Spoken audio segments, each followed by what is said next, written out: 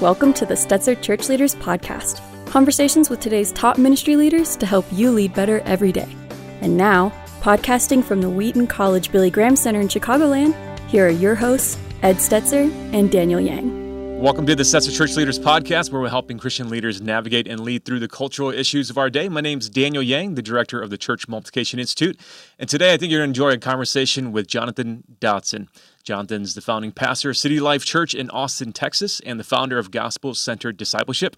He's the author of a number of books, including The Unbelievable Gospel, Here in the Spirit, and Gospel-Centered Discipleship. Jonathan's latest book is The Unwavering Pastor, Leading the Church with Grace in Divisive Times. But before we hear from him, let's go to Ed Stetzer, editor-in-chief of Outreach Magazine and the executive director of the Wheaton College Billy Graham Center. Thank you. So at the time we're recording this, I just returned back from Orlando. I'm on sabbatical. I'm the worst person ever on sabbatical. And I met with heads of denominations in the Orlando, Central Florida area. So the Christian Missionary Alliance and the Pentecostals, Presbyterians, Baptists. And the biggest part of our conversation was just how pastors are struggling. So right now, all over the country, the world, we're having this conversation about how pastors are struggling and how are they walking through these difficult times. The theme I've been using is we're going to need reservoirs of resilience, unlike anything we had 5 years ago, to continue to make it through the next 2, 3, 4, 5 years. And so I was really pleased when someone I've actually known, read, endorsed, books and stuff for over the years. So I saw him coming out with a new book, and so I was really excited to get him here on the podcast. You've already introduced him, but let me also remind you that you can check out extended portions of some of our interviews at churchleaders.com/plus. And if you're enjoying our interviews, it would as always help if you left a review. Remember, our audience is unapologetically pastors and church leaders. Lots of great podcasts about lots of other things, but we're about pastors and church leaders. So when there's a book come out called The Unwavering Pastor, we need to have this discussion. So what's going on with pastors, Jonathan, as you see? Are we wavering? Are we faltering? Are there times we shouldn't waver and falter? Give us a sense of the moment and why you wrote this book. Well, I don't think it's news to anyone that pastors are struggling. We have the statistics to show it. The flagship article in April at Christianity Today about not just empty pulpits, but empty pastors struggling, emotionally, spiritually, under the weight of criticism, both from the right, from the left, dealing with the challenges of our cultural moment, politically, whether it's COVID or politics. So, there's tremendous weight. And in our country, there is pressure both on the right, on the left, and leaders are at the center of those colliding pressures. People look to leaders as they should, but often as they look, it come with demands and criticism. So, I'm not immune to this. I at the end of last year, I had my own kind of emotional burnout. I was walking towards our church and I felt my heart decouple from the church in a way that I never felt it. Went to my elders and I just had the sense that I could not walk into a room filled with Christians that I was responsible for. It's like a rubber band stretched too far and then popped, And so my elders graciously gave me a couple months off and I was able to kind of withdraw, lament, and experience spiritual renewal and come back in January. So my story is not unique. I've had a lot of conversations with different pastors all over the country who are struggling because of the climate and in some similar ways. Okay, so timeline that for us, because if usually you write a book, it takes probably almost a year to go through the system, a year to write a book before that. So is this sort of, what do you call emotional burnout moment after the book is done? Well, here's the interesting thing, that about 70% of the book was written. Yeah. And my heart was to come alongside struggling pastors. And so in order to do that, I had to draw on years and years of heartache, thorny pastoral issues, and just the complexity of our moment. And I think as I did that, I had kind of my wounds open and then the scriptures open next to me and was trying to treat my own wounds with grace as I looked back. And I think, Ed, that accelerated that moment for me in which I kind of just had a kind of emotional snap. I wasn't angry at God. I wasn't mad at the church. I wasn't bitter. I was just depleted. And so, yeah, that's the timeline. And so the last 30% of the book was written while I was on sabbatical, Wow. wiping my tears, retreating to the snowy lake house in Minnesota, and just trying to find my bearings. Yeah. Mm.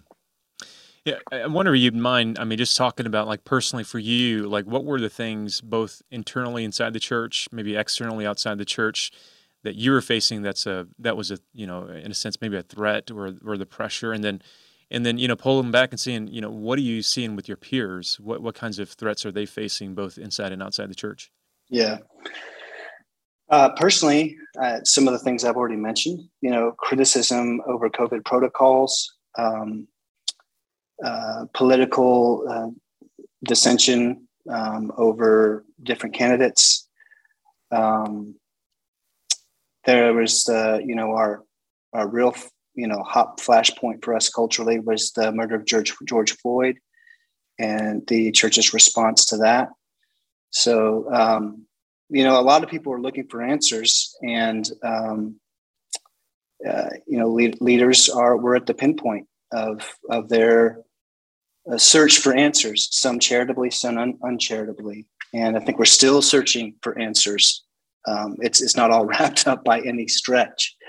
So, some of the experiences as I talk to other pastors is people that they love, people that they have shepherded through hard times, they've dedicated their children, they've led them to Christ, suddenly becoming bitter enemies. Or one of the most painful things I think I'm hearing is people just ghosting.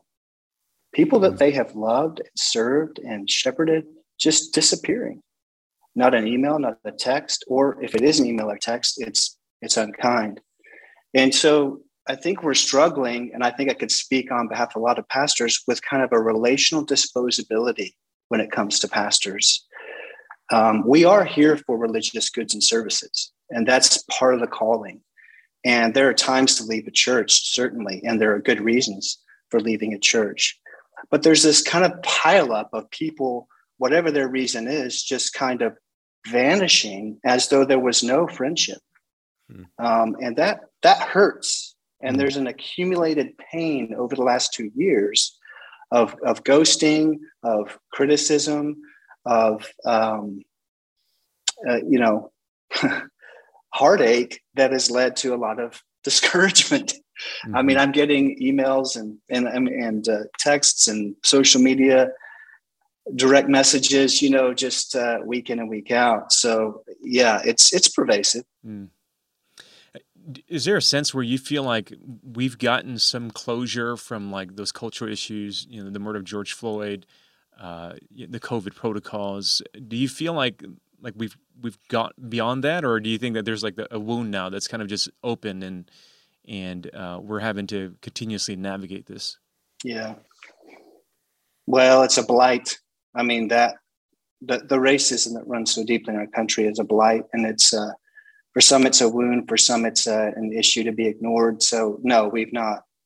That's a long-term sustained issue that we'll have to continue to address. The COVID stuff, it's interesting. I just got back from Europe. Nobody's wearing a mask. In France and England, people are moving on, and there are new political issues that people are addressing. Here in Austin, the COVID protocols aren't really a big deal anymore. So, but I think there is a kind of COVID hangover that a lot of people are dealing with. I see kind of a retreat into kind of what's comfortable for me, less sacrifice, less community, less earnestness about mission. And one of the things that I've noticed is that some of that is not just I'm selfish, although that's true of all of us. Some of it is so much has happened to me. I don't know how to cope with it. I don't want to add anything else onto my plate that would make it even harder for me to live, like a demanding relationship, like serving people in acts of mercy, justice, evangelism. I've got a hangover from the last 2 years. I can't handle anything else. And my experience, many people have not learned to lament, to include God in the COVID hangover, to include God in their sufferings. And as a result, we're going to lack capacity to serve. We're going to lack capacity to love people and sacrifice if we aren't including God in those specific areas of lament where we feel depleted, where we feel discouraged. Yeah, for sure. It's interesting because a lot of the question is how much of well, you called it cultural hangover. And I walk through in a kind of a seminar I walk through January 2020. We're debating impeachment in early January of 2020. Then what's originally called the Wuhan flu, and then what follows that, the murder of George Floyd, and then shut lockdown, and then extended lockdown, division over lockdown, and then riots, and then the election, and stop the steal, and then the division over that, and then January 6th, 2021. And I mean, that's quite a year. I mean, that is a bracketed year that maybe reflects in a lot of ways 1968. I think the difficulty is that maybe a lot of people, particularly as now we're whatever stage we're in now, we're certainly not dealing with COVID in the same way we did in the past. So let's say we're coming out of that. In the midst of all of that, the cultural convulsion hasn't ended. If anything, the division remains. The results of the division still run deep and continue to have ramifications. What I found interesting in your book, again, the book is called The Unwavering Pastor Leading the Church with Grace in Divisive Times. Well, let's just say divisive times are right here in front of us. But you actually go back to 2 Timothy, and you deeply rooted in the Scripture, which so much of your writing rightly is. So it's not a book that is about cultural issues of the day, that we've talked about some of them to start. It's a book about how to lead a church in the times of division. So why the connection to 2 Timothy, and explain that a little bit? Yeah, well, Paul was no stranger to division, to heartache, to suffering.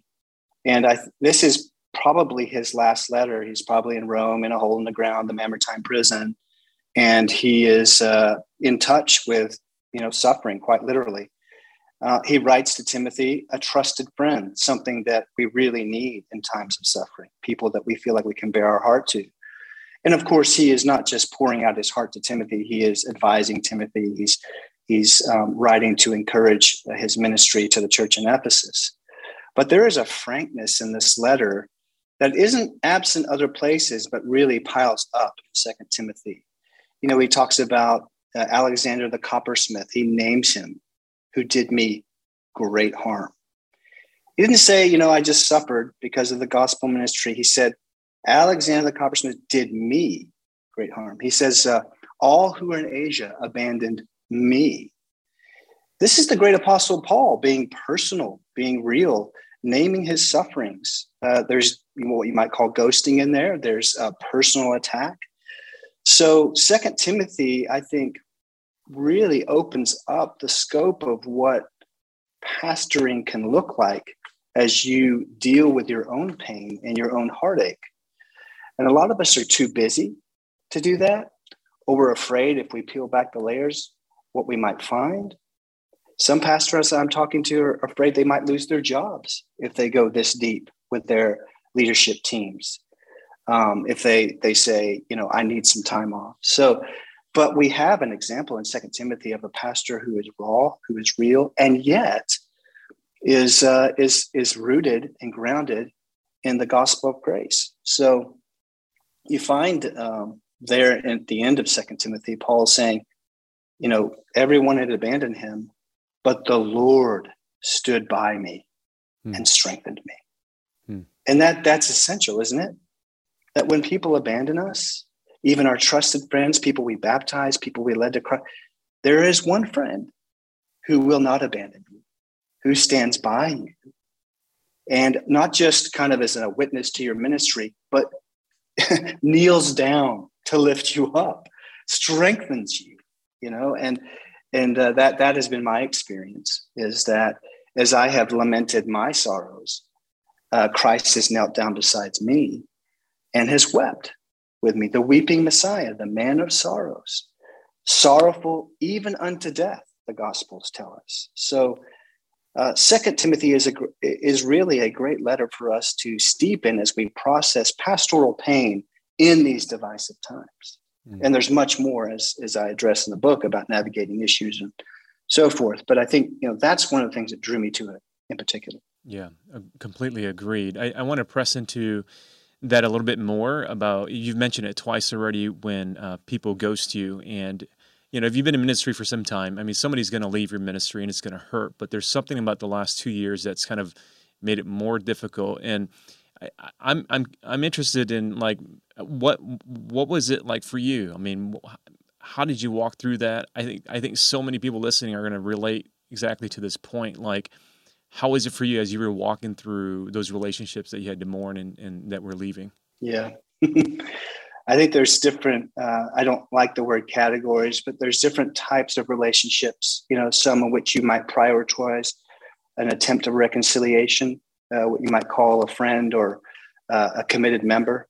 Then there are people who were just attenders, kind of leave the church, but you weren't particularly close to them. I have tried to prioritize, connecting with people who have left that I would consider a committed member. And there's one person in particular, dedicated all of his children, they'd been at the church 10 years, sent an email about COVID protocols, and elders sent a response and never heard from him again. And was just befuddled.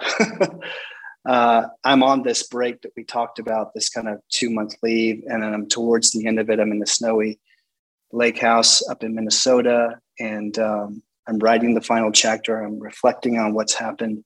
And I see the mention of Mark at the end of 2 Timothy, who Paul had clashed with in Acts. And that is obviously an indication of a redemptive, reconciliatory relationship. And at this point, I'm emotionally not into that. I believe in it theologically, but emotionally, I don't really want to reach out to this person.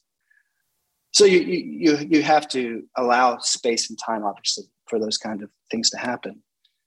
I get back to Austin. I'm sitting in a New Year's Eve service that's not our church, and I get a text says, "Hey, what are you doing here?" And it's from this individual. They're sitting behind me in this Christmas Eve service after I've just been wrestling with, redemptive, reconciliatory relationship. And they came up to me afterwards and extend their hand. And I shake their hand. They said, "Hey, can we get coffee next week?" And I said, "No, but contact me in about a month and I'll be happy to get together with you." I knew I still needed time before I sat down with him. Fast forward, we sit down. He plops down and says, "I completely blew it. I left it. I can make a lot of different justifications. By the end of the day, I didn't leave well and I didn't treat you like a friend." Reconciled. Forgiven. We're not best buds. He asked me if I wanted to play tennis next week. I said, no. I love him. So forgiveness doesn't obligate intimacy. Yeah. But the gospel obligates reconciliation. And I'm so grateful for God's patient work in my heart, for me to enter into a 2 Timothy, bring Mark, to minister with me kind of moment. So, yeah. Okay, so let's talk about now. These people left, and you didn't particularly give details of why they left, which is good. But a lot of the people who've left have been sorted out of the church through what I've written about called the Great Sort. People are just being sorted ideologically more than theologically, and we could have differences. People certainly did have. Everyone had an opinion on COVID protocols, and we're not talking about that in the same way. But there still seem to be people who've been caught up buying into ideologies and philosophies that aren't biblical, but are also often wrapped into biblical ideas. And I would actually say on the right and the left. So my question would be, as a pastor, right now you're talking about reconciliation, someone who left and ghosted. What about someone who's vocal, hasn't ghosted? What's your pastoral responsibility, and how are you? Because Austin's this weird mix. For those who don't know, it's in Texas, but it's really not. It's basically, it's in Milwaukee, and so it's this weird sort of mix. So you're dealing with some of the conflicted issues. So Yeah. what do you say to pastors and church leaders, and what should they do when church members buy into, get caught up, become vocal about these ideologies and philosophies that aren't biblical? Well, Second Timothy has some real clear instruction on this about divisive people who use fighting words. And Paul advises Timothy to have nothing to do with them. He advises him not to get wrapped up in controversy, in controversy that is acrimonious. So, every pastoral case needs to be examined with wisdom and with scripture and with grace. There's no kind of do this way every single time. But there are categories of, in Second Timothy, of reproof, gentle correction, not just being gentle, but gentle correction. A lot of pastors lean one or the other, and Paul pairs those. Gentle will just let it roll on. I'm not going to, or correction, let me just tell you how you're wrong and you're not gentle. So that gentle correction is so important. I think with someone like you've described, Ed, that's going to need to happen before they leave, but after they leave, they're no longer under your spiritual care or responsibility. So I would not perceive there to be a responsibility after someone has left the church, because they've in effect said, I no longer see you as my elder, my pastor, my church leader. Now, there may be good reasons for that. There may be bad reasons for that. That's another conversation in terms of the authority that's actually functioning in their life, whether it's their own authority or cultural authority or another spiritual authority that's godly and wise.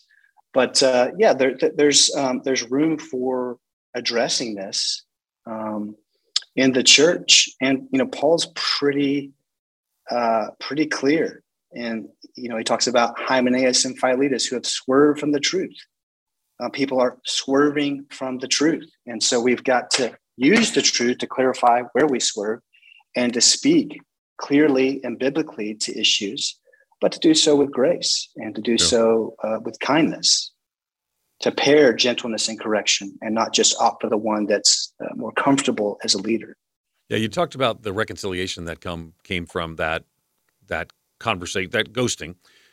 Can you give us an example of how you actually led and had some conversations of correction that honored the Lord, kept people in community, kept you, again, the book's called The Unwavering Pastor, how you walk through without losing the focus? Any examples on that side? Yeah. I can think of a couple that our elders met with over differences in how we were handling racial justice.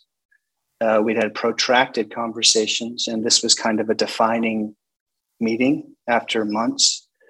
We're certainly pro-racial justice. I don't think I'm going to write a book about it. I don't think we've learned enough or demonstrated enough, but we're committed to it.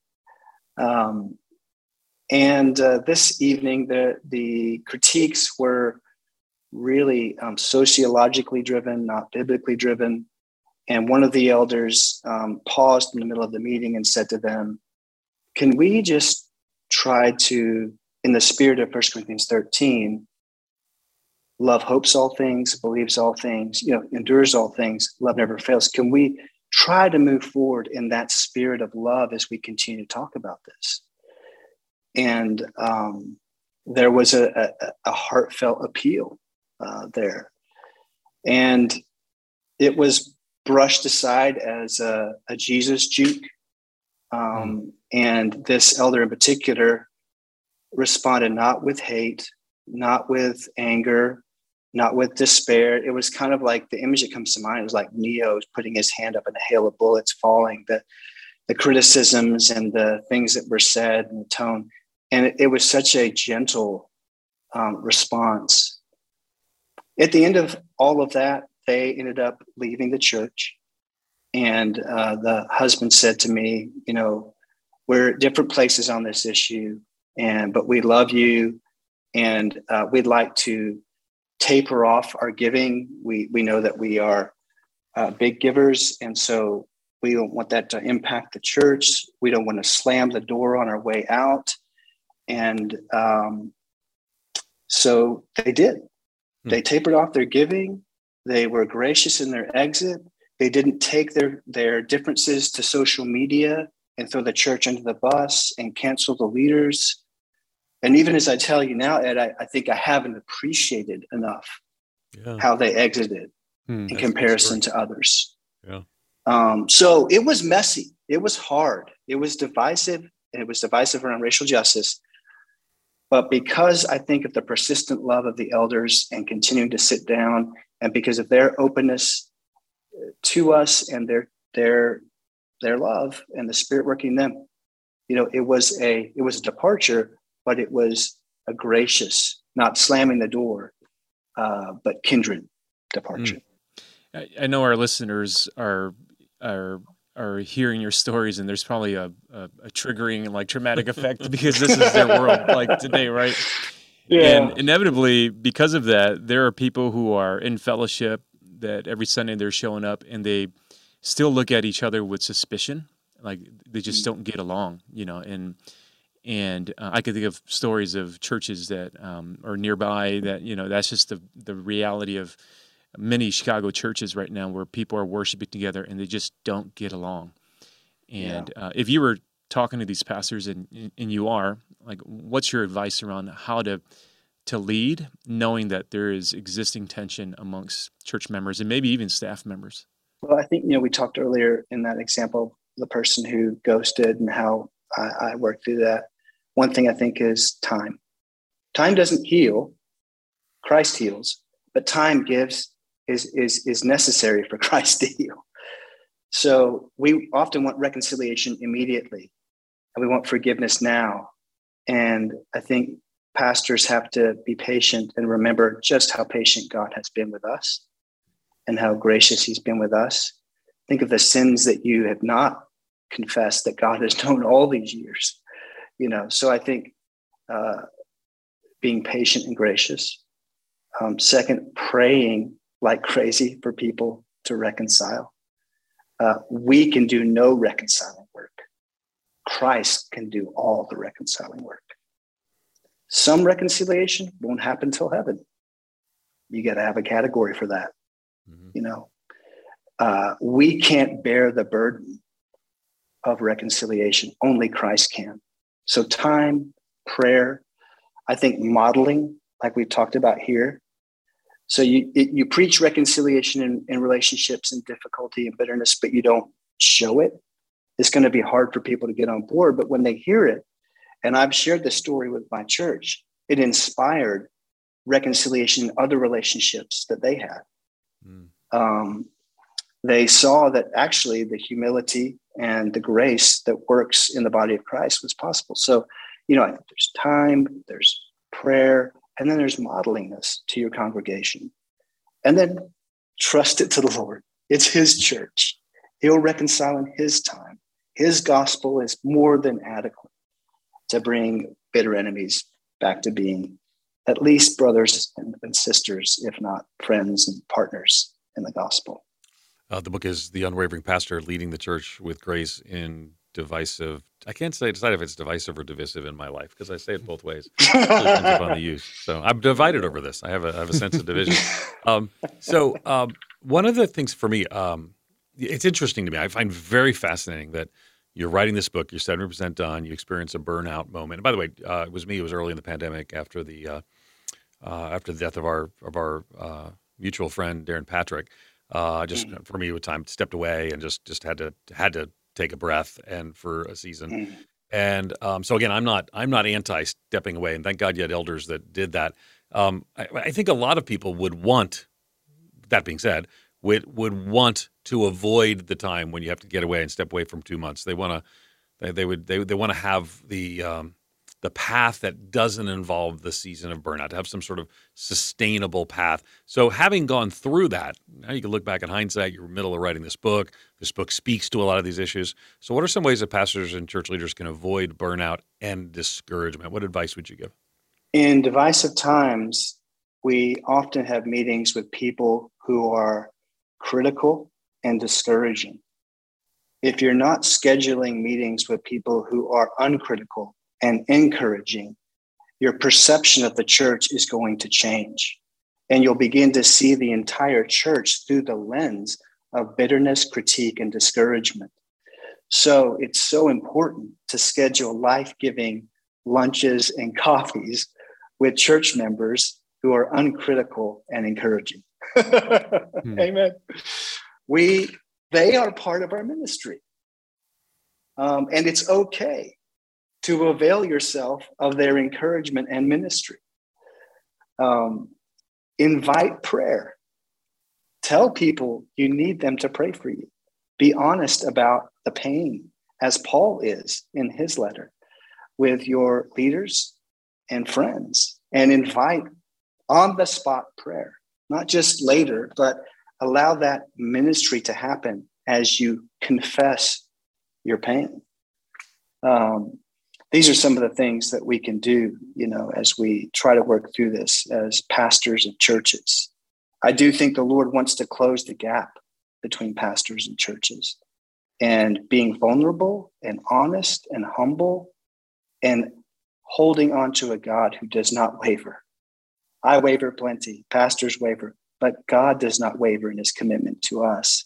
I think we'll begin some of the healing that we need to see happen in this time. You've been listening to the wisdom and insight from Jonathan Dodson. You can learn more about him at jonathandodson.org.